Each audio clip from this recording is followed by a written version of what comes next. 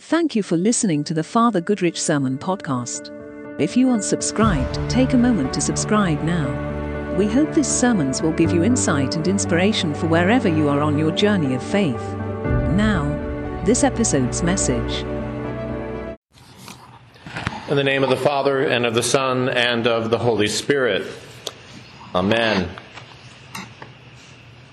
Priest, professor, and church historian Jennifer Woodruff Tate recalls an experience she had on an Ash Wednesday many years ago.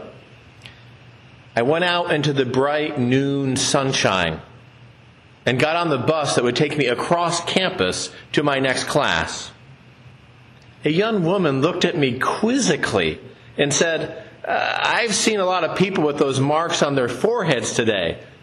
Is that some kind of sorority hazing thing? No, Woodruff Tate replied, it's a church thing. The imposition of ashes is indeed a church thing, a Christian thing. It's how millions of Christians from all around the world mark the start of the 40-day season of Lent.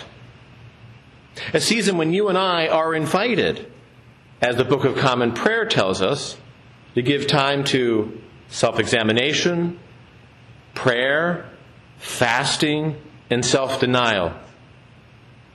It's also a season for, and this is something we are stressing at St. John's this Lent, reading and meditating on God's holy word. In today's Old Testament lesson, the prophet Joel challenges his listeners to return to God. Quote, "Yet even now, says the Lord, return to me with all your heart, with fasting, with weeping, and with mourning. Rend your hearts and not your clothing. Return to the Lord your God, for he is gracious and merciful." End of quote. The historical setting for the book of Joel, believe it or not, was an invasion of locusts, grasshoppers that devastated the land, destroyed the crops, and ruined the economy. Apparently, locusts aren't always good things. Who knew? Sorry, St. John the Baptist. Did the people respond to the prophet Joel's message? They did. And actually in the Old Testament, usually the people ignore the prophet of God and they keep carrying on doing what they wanted to do. But in this case, the people respond and they repented and they return to the Lord.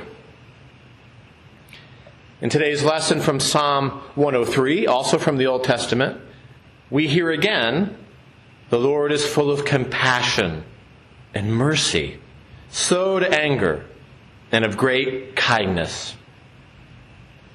Today's New Testament lesson from 2 Corinthians, the great missionary apostle St. Paul is urging his congregation, quote, on behalf of Christ, be reconciled to God.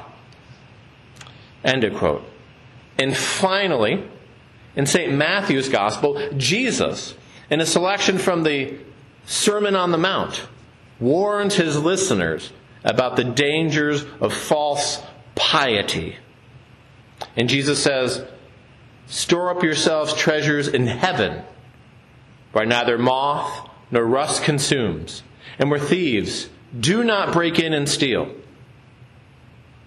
For where your treasure is, there your heart will be also. For where your treasure is, there your heart will be also.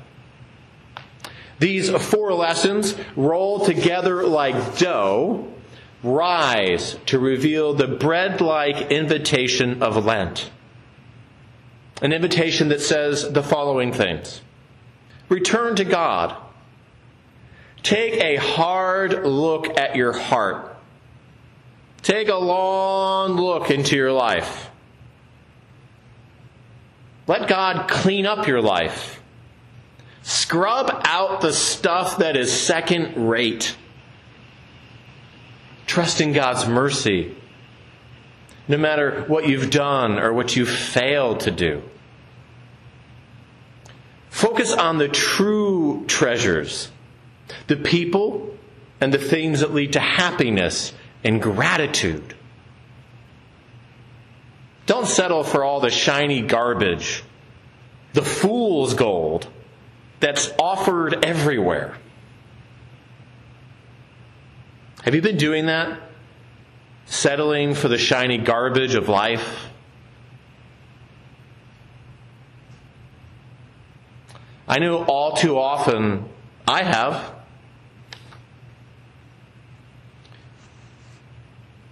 Have you noticed on Sundays that usually our services include 4 Bible lessons? Have you noticed?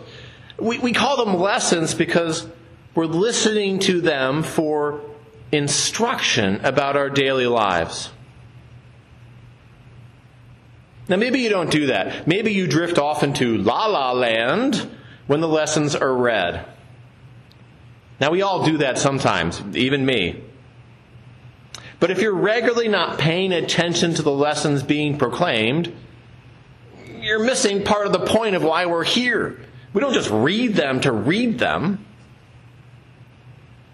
We proclaim them as sources of wisdom that have guided humans for over 2,000 years. Why would you ignore that wisdom for your life?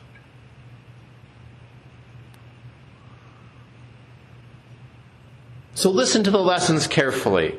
God may speak to you, to your heart, to your mind, to your life situation through them. Meditating on Scripture is a lot like eating. Eating makes me think of locusts. Well, anyway, do you remember every meal that you've ever had? No. But the good meals nourished you. They gave you life. Scripture works the same. You may not remember every passage you've read or listened to, but each passage over time nourishes your spirit and gives you life. If you stop eating healthy meals, might that eventually catch up with your physical well-being? Yes. And if you stop meditating, carefully reading over Scripture, might that eventually affect your spiritual well-being?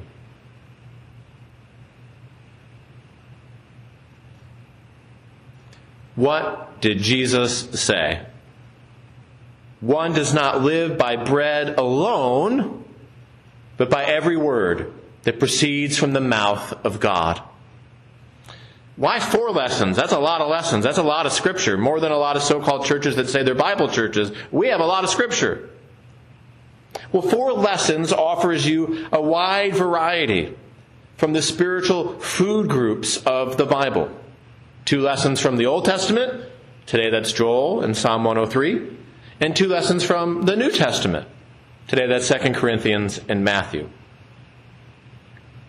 Episcopalians, like the majority of Christians in the world, follow a schedule of Bible readings called a lectionary. And this lectionary cycle of Scripture makes sure we're not just reading our favorite passages or passages that we're very familiar with, but that we read and hear passages that we don't even know. We're like, what is that? I know that was in the Bible. And also passages that challenge us. Maybe even make us a bit uncomfortable. It's worth pondering each lesson, each reading carefully every Sunday. Or any time of your worship, including like right now. Oh, have you noticed that some preachers sometimes comment on all 4 lessons? And sometimes a preacher will just comment on one of the readings, often the gospel lesson. Have you noticed? There are good reasons for both approaches. But this Lent, we're going to give attention to all 4 lessons every Sunday. Lent is not a hazing thing done by sororities. Lent is a holy thing. A holy season then invites you, with God's help, to become holy. Now listen, becoming holy does not mean becoming weird, over-the-top religious people. Becoming holy does mean becoming whole, healed, healthy people who are well nourished, body, mind, and spirit. That's holiness. It means becoming the kind of person who gives their attention to the most important things, the most important people. The most important people in your life. The kind of people we should all be paying attention to. Now, if you want to know what the most important things are in your life at any time, at any stage, 15, 55, 105, all you have to do, it's a simple exercise that works pretty much every stage of life. You just need to remember the words of Ash Wednesday. Reflect on them, and it will reveal to you what really is important in life and in your life. What are those words? Remember, you are dust, and to dust you shall return. Remember, you are dust, and to dust you shall return. Whether you have days to live or decades to live, these will remind you of the most important things, the most important people in your life. And folks, that's what you should organize your life, your energy, your best time and attention around. Those important things, those important people. Not the shiny garbage that is offered to us all the time, everywhere.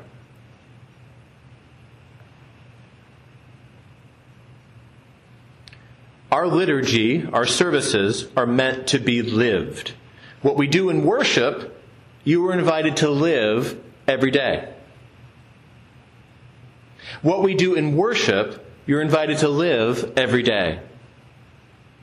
A disciple is a person trying to do that, trying to live out the liturgy every day.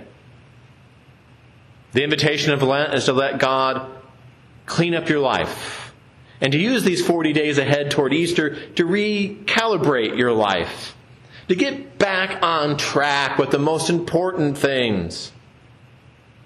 And most of us have gotten off track with the most important things. In some way, maybe small, maybe large. I know I have. So together, let us repent and return to the Lord. In the name of the Father, and of the Son, and of the Holy Spirit. Amen. Father Goodrich here. I hope this message blessed you in some way. Remember, faith isn't limited to 1 hour a week. Faith is about our whole lives, everything we do, every day of the week. So, live well.